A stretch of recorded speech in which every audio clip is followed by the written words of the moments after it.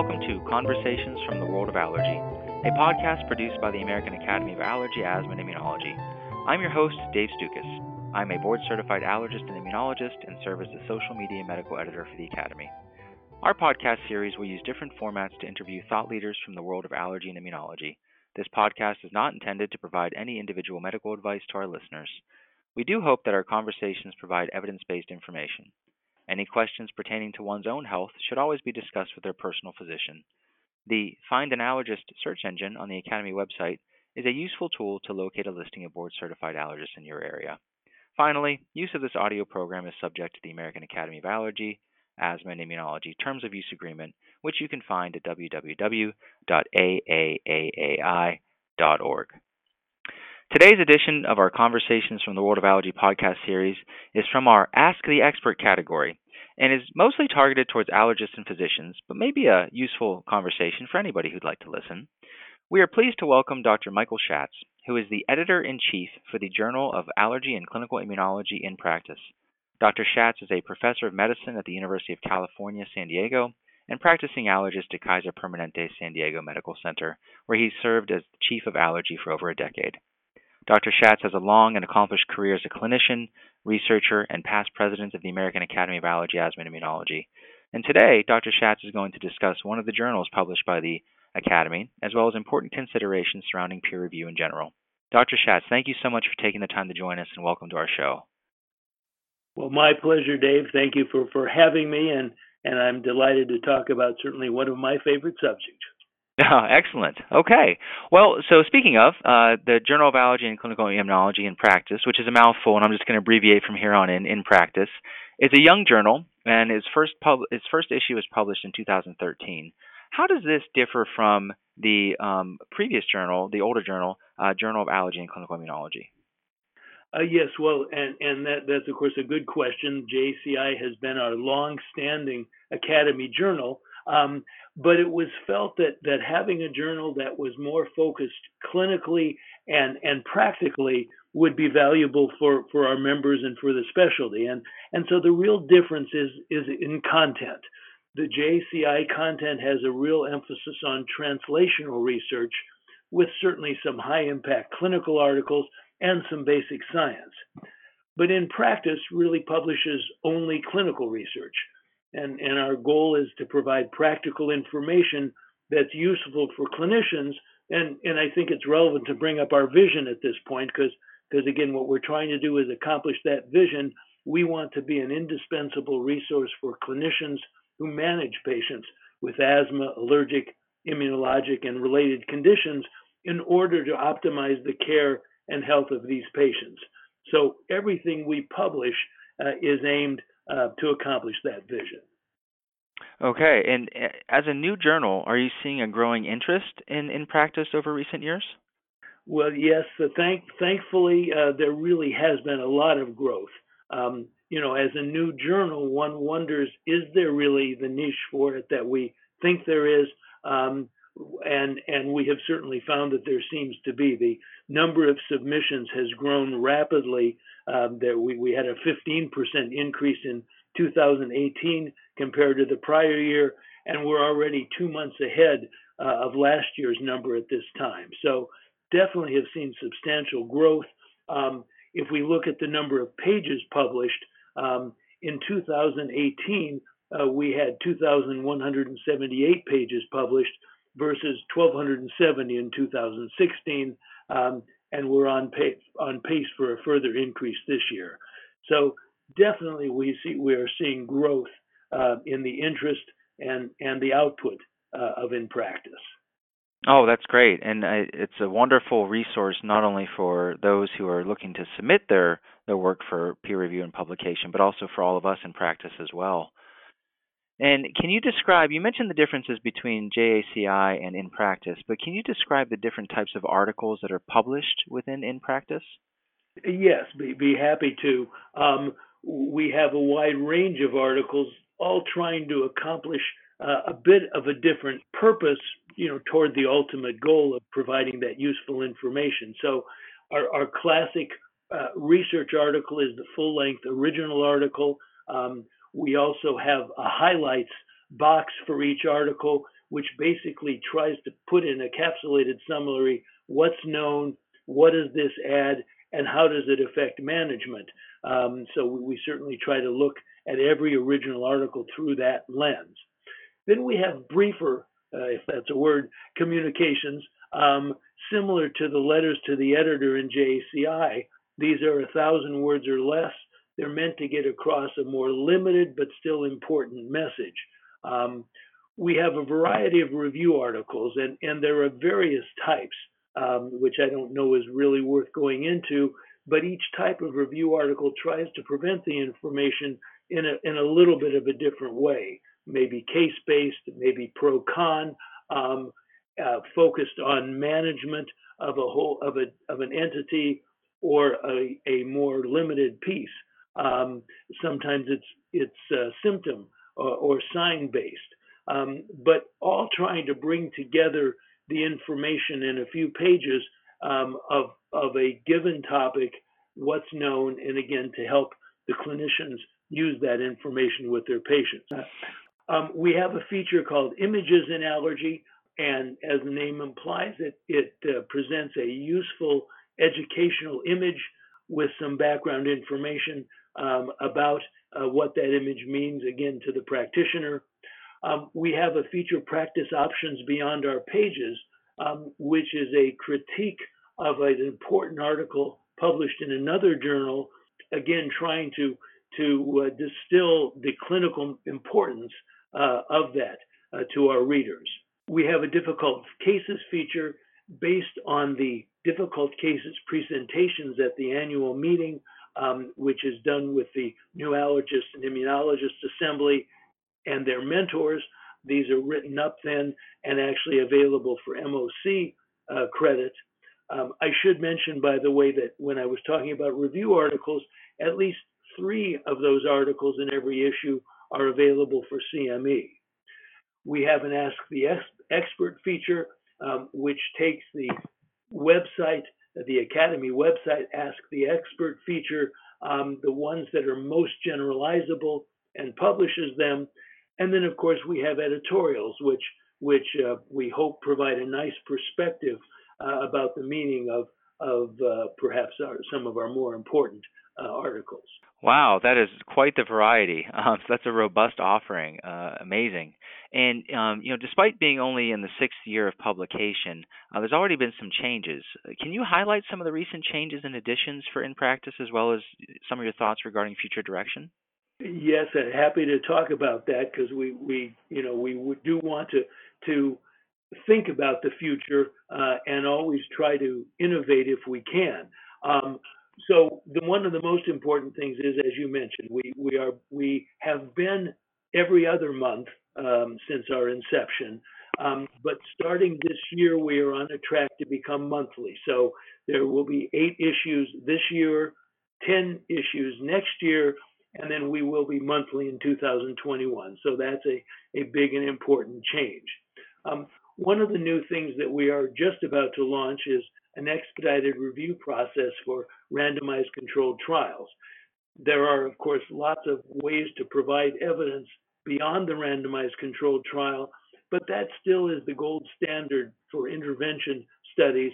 And in order to make sure that we are able to provide the best of those, we're offering this expedited review.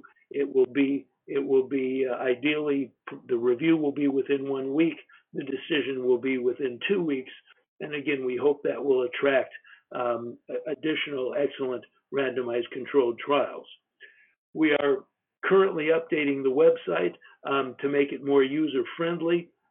If a person hasn't gone to the website of the journal, I really encourage them to do so. There's just a lot of useful information there.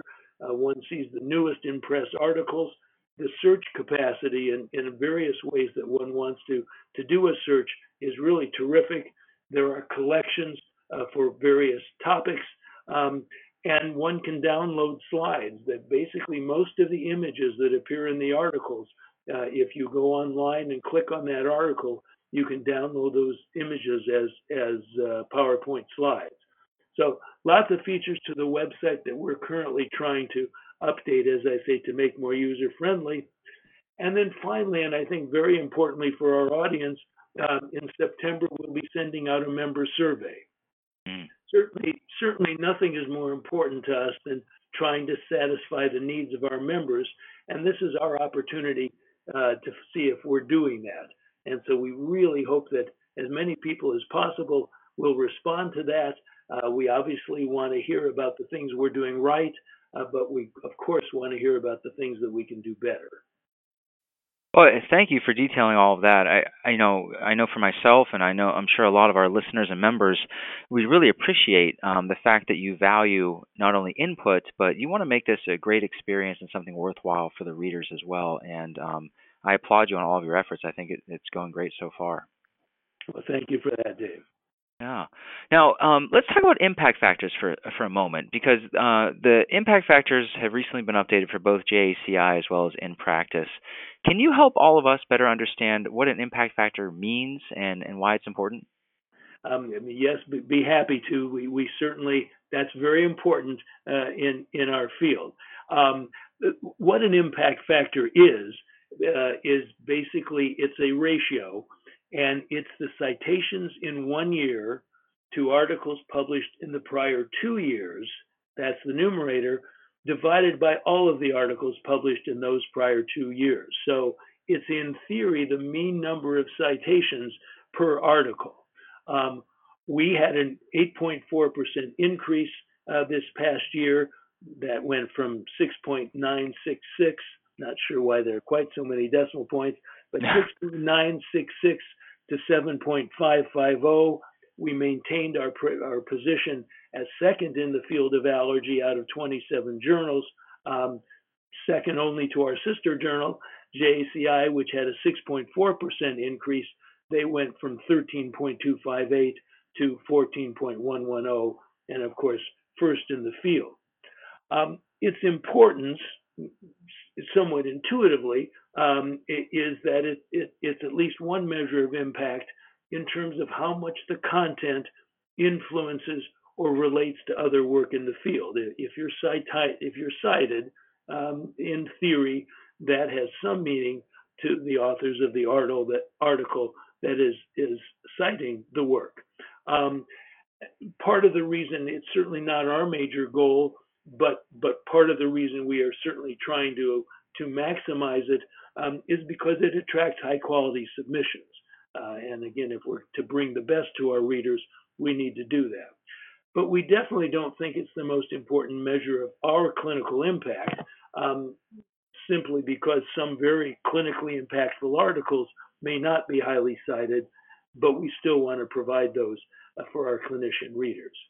So that's what I would say about the impact factor. Okay. Well, thank you for explaining that a little bit further.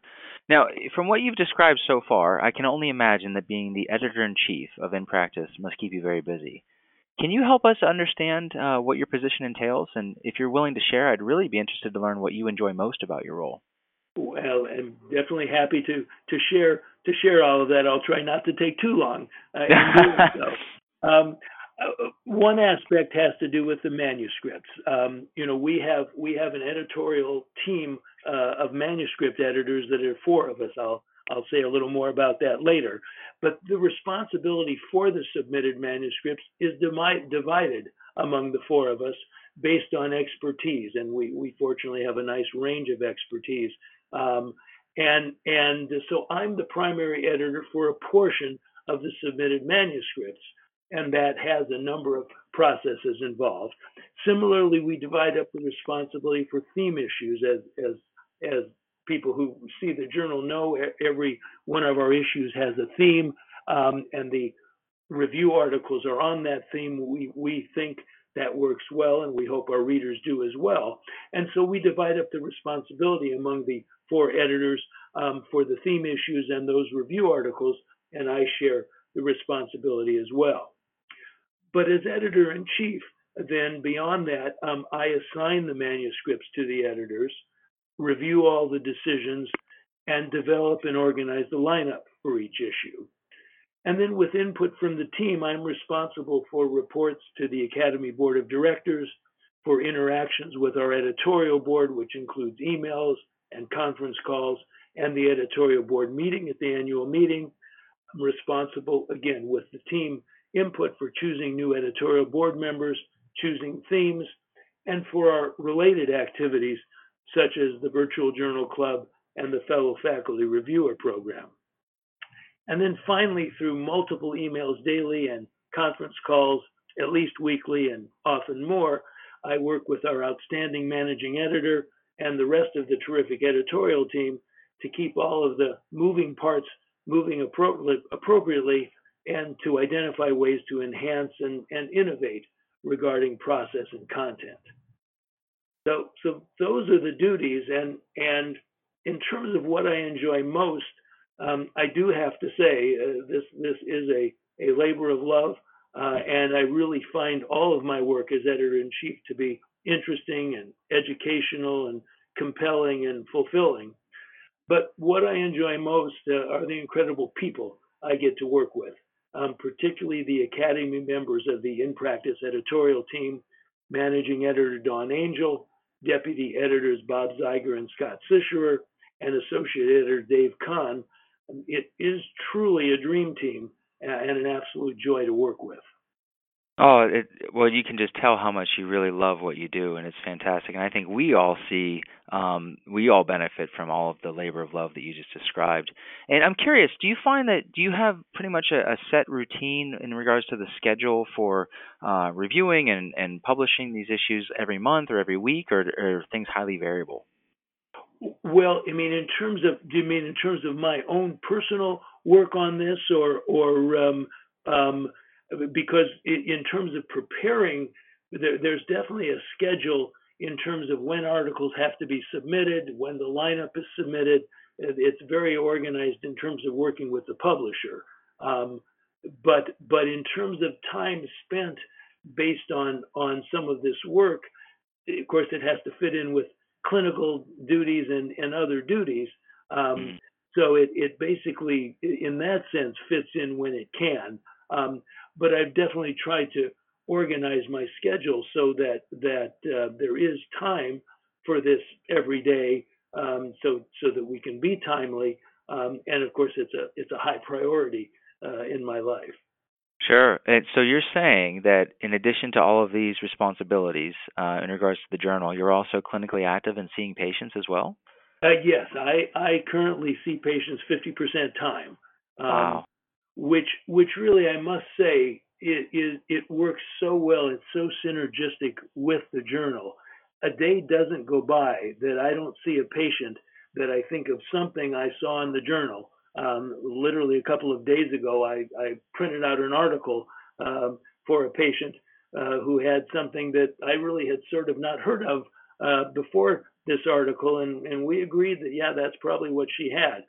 So the journal really informs my clinical practice, and I see it every day, and I feel that continuing my clinical practice hopefully informs the decisions and input I give to the journal. Okay, well, great. I look forward to your book on time management in the near future as well.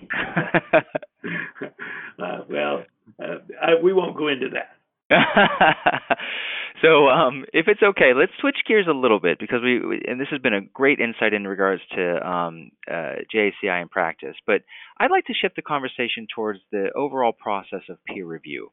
Can you help us better understand what this concept of peer review means and how that strengthens the publication process?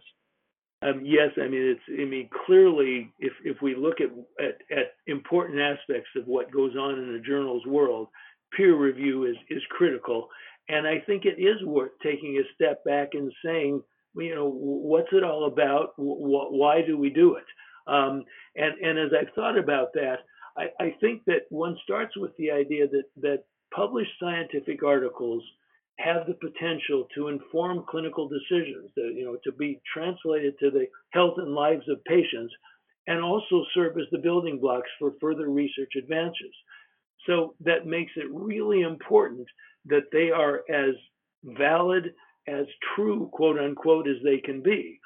So the peer review process, I think, maximizes the chances that those published articles are worthy of this critical role. Content experts in the chosen field and biostatistical experts help assure the readers who are using this information that it's internally and externally valid, unbiased, and as clearly presented as possible. And so I'd emphasize that the process not only determines what's worthy of publication, that's important, but even more important, this peer review process invariably improves the content and the presentation of the accepted articles. And in your opinion, what are some of the downsides to peer review?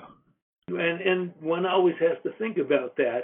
It certainly slows down the manuscript evaluation process. We try very hard to have as fast a turnaround as possible, but our reviewers are busy people, and sometimes authors have to wait longer than any of us would like. So it slows down the process. And the other big downside is it requires a huge amount of time and effort from the many individuals who volunteer to be reviewers, and it is a volunteer job. And then, of course, sometimes, even though we're doing this to get unbiased opinions, reviewers can have individual biases that influence their recommendations. And in that way, that's why we certainly like to have at least two reviewers for each article and often more. But there's no question in my mind that the benefits of peer review far outweigh those downsides. Mm. And how are any disputes among reviewers refereed? What's the process that you have to try to reconcile when those issues arise? Yes, it's a good question, and I think the answer falls into a couple of categories. Sometimes, I mean, again, hopefully we as the editor have some expertise in the area, so we sometimes are the deciding vote when peer reviewers don't see it the same way. If we feel comfortable doing so, and if it seems to us that one position seems more legitimate, but probably more often than that, we would get a third reviewer. And often that third reviewer would be an editorial board member. And that usually helps us resolve the issue. We definitely try to make the best decisions we can, but we know that sometimes they're wrong. And in that case, and it's not that we exactly want to encourage rebuttals, but they're appropriate. And so we do get an occasional decision rebuttal, and sometimes that does allow us to reevaluate things and change our minds. But that's sort of the answer to when there are disagreements. Fortunately, and it always bothers me when one reviewer says accept as is and the other one says decline. That's not comfortable. Most of the time, that sort of disagreement doesn't happen.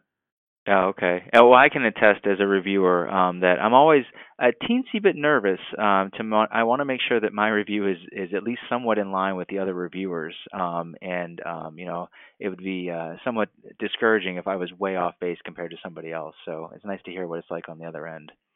Yes, well, and of course, we appreciate your reviewing. And, one of the educational pieces of this is that, as you know, when you do a review and then the decision is made and you're sent information about that decision, you do see what the other reviewer wrote as well, or the other reviewers, and that definitely is part of the educational experience for the reviewer. Yeah, and while we're on the topic, you mentioned several times that the reviewers are volunteers, and a lot of them are allergists or other medical professionals who volunteer their time to review the articles that are submitted. What are some of the other benefits for these reviewers, and how can our listeners who may be interested in reviewing submissions get more involved? Well, we certainly need more reviewers, so I'll be happy to discuss that. One benefit is really the educational benefits that I was alluding to, because I think, and I'm sure you would agree from your experience, it helps the reviewer be a better author and a better consumer of scientific information. And again, given the important role of reviewing in terms of making sure that what's out there is the most valid and useful, it hopefully is a source of satisfaction and fulfillment, because it really does make it an important contribution to the field. Reviewers can also obtain CME credit for their reviews. So those are some of the positives that come to my mind. we do always need more good reviewers, and really all our listeners need to do is to contact the journal in practice at aaai.org. And we have training resources available for those who would like to review but feel they'd benefit from some didactic material regarding providing optimal reviews for scientific articles. Great. And, I can attest, I agree with you. It absolutely does make somebody a better writer. You get a better sense of the different writing styles that are out there and different ways of really discussing and telling complicated stories, whether it's, randomized controlled trials or other types of articles. So I find personal benefit as well.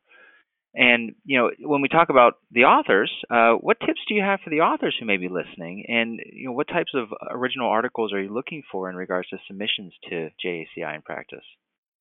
Well, and there's no question that as from an author standpoint, you would like to know, well, what are they looking for in an article to accept it? And so, in a few words, we're looking for novelty, the best written information. If it doesn't tell us anything new, we're not as likely to publish that.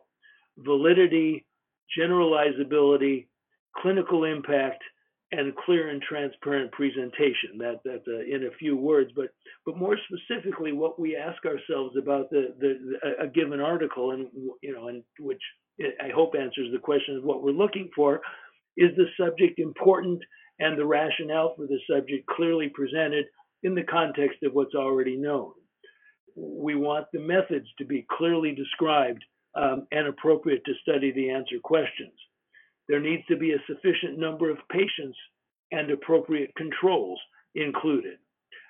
If it's an intervention study, very important for that intervention to be clearly described and the outcomes clearly described. We ask ourselves, does the text and the tables and the figure fully and adequately describe the results? I mentioned validity. One wants to be sure that the findings are valid after considering the potential role of bias, of confounding, and chance. And then the question of generalizability. Is this information something that really just would apply to the study sample, or is it hopefully generalizable? We're looking, of course, for something generalizable. We want the message of the study to be clear and discussed against the background of current knowledge. And we're looking for, in the discussion, the limitations as well as the strengths. So those are sort of some of the things in original articles, many things actually, that we look for to try to, again, provide something that will warrant being used by our readers. And what resource would you direct potential authors to in regards to finding additional information and details about the types of submissions and requirements and things like that? Yes, well, I mean, we have our instructions for authors, which is what I would start with. And one of the things that you can find the links to in the instructions for authors are a number of statements that that describe very well the criteria for various types of studies. So there are a series of statements for randomized controlled trials, for observational studies, for diagnosis studies, for meta-analyses and systematic reviews. Some official statements that you can link from our instructions for authors that really describe very well how to present each of those types of studies. Okay, excellent. Oh, and then lastly, if you're open to it, I'd like to discuss the concept of open access for peer-reviewed publications, which is somewhat of a bit of a hot topic. Can you highlight some of the discussion points surrounding this concept? Maybe even give us a mini version of a pro-con discussion surrounding that? Be happy to, because I agree with you. This is certainly a hot and controversial subject in the medical publishing world. For those who don't know, open access means that the content's free for the reader, not requiring journal subscription or any other fees. And of course, the idea of scientific information being freely available to those who can use it is obviously appealing. But the reality is that scientific information isn't free, and the cost for producing it has to be borne by someone. The open access movement shifts that cost from the reader, usually through subscriptions, either directly or through a professional organization such as ours. So it shifts those costs from the reader to the author. And while this may not be inherently bad, what it has clearly done is led to the appearance of what are called predatory journals, which will apparently publish anything as long as the author pays to have it published. Certainly not all open access journals fit into this category, but this development has definitely led to the dilution of the quality of the published scientific information. So the Academy is not against open access per se, and in fact, JACI and in practice offer an open access option for authors who want to pay for it, but the editorial decisions are independent of payment by the authors, which we think is critical to maintain the objectivity and lack of bias our readers expect. One other relevant model of the traditional, one other relevant aspect of the traditional subscription model regards medical society sponsored journals such as ours. While society sponsorship doesn't influence editorial decisions, it does assure that the content and direction of the sponsored journals are in the best interest of the members. And I think that's positive for the specialties.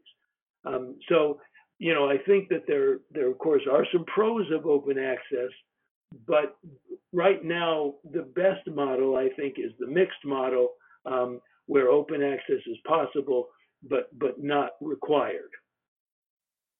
Oh, all right. Well, thank you. And, Dr. Schatz, I can't thank you enough for taking the time to be with us today. I think this was a very insightful conversation. I learned a lot of new things about a journal that I've been reading for years, and I'm sure our listeners have as well. And before we say goodbye, is there anything else that you'd like to add? Well, I would like to add a few things actually, aside from appreciating this opportunity to have this podcast. But first, I want to say how much I appreciate the efforts of the many individuals who contribute so much to the journal, including our editorial board, our other reviewers, and of course our authors who've chosen to publish their work with the journal. I also very much appreciate the strong support of the Academy Board of Directors and the Academy staff. As I mentioned before, being editor-in-chief is a true labor of love for me, and I think it is for the rest of the editorial team as well. And I definitely know I speak for the whole team when I say that we will continue to work very hard to be able to optimally accomplish our journal mission on behalf of our readers. And I think I want to end by just reminding people of what we consider that mission to be. Our mission is to provide novel, valid, generalizable, and impactful information to support evidence-based clinical decisions in the diagnosis and management of asthma, allergic, immunologic, and related conditions. And so again, I also want to thank you, Dave, for allowing me to make this presentation. Oh, it's been our pleasure. Thank you again.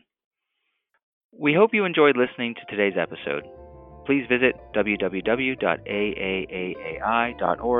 for any pertinent links from today's conversation, as well as a listing of all available episodes. If you like the show, please take a moment to subscribe to our podcast through iTunes or Google Play so you can receive new episodes in the future. Thank you again for listening.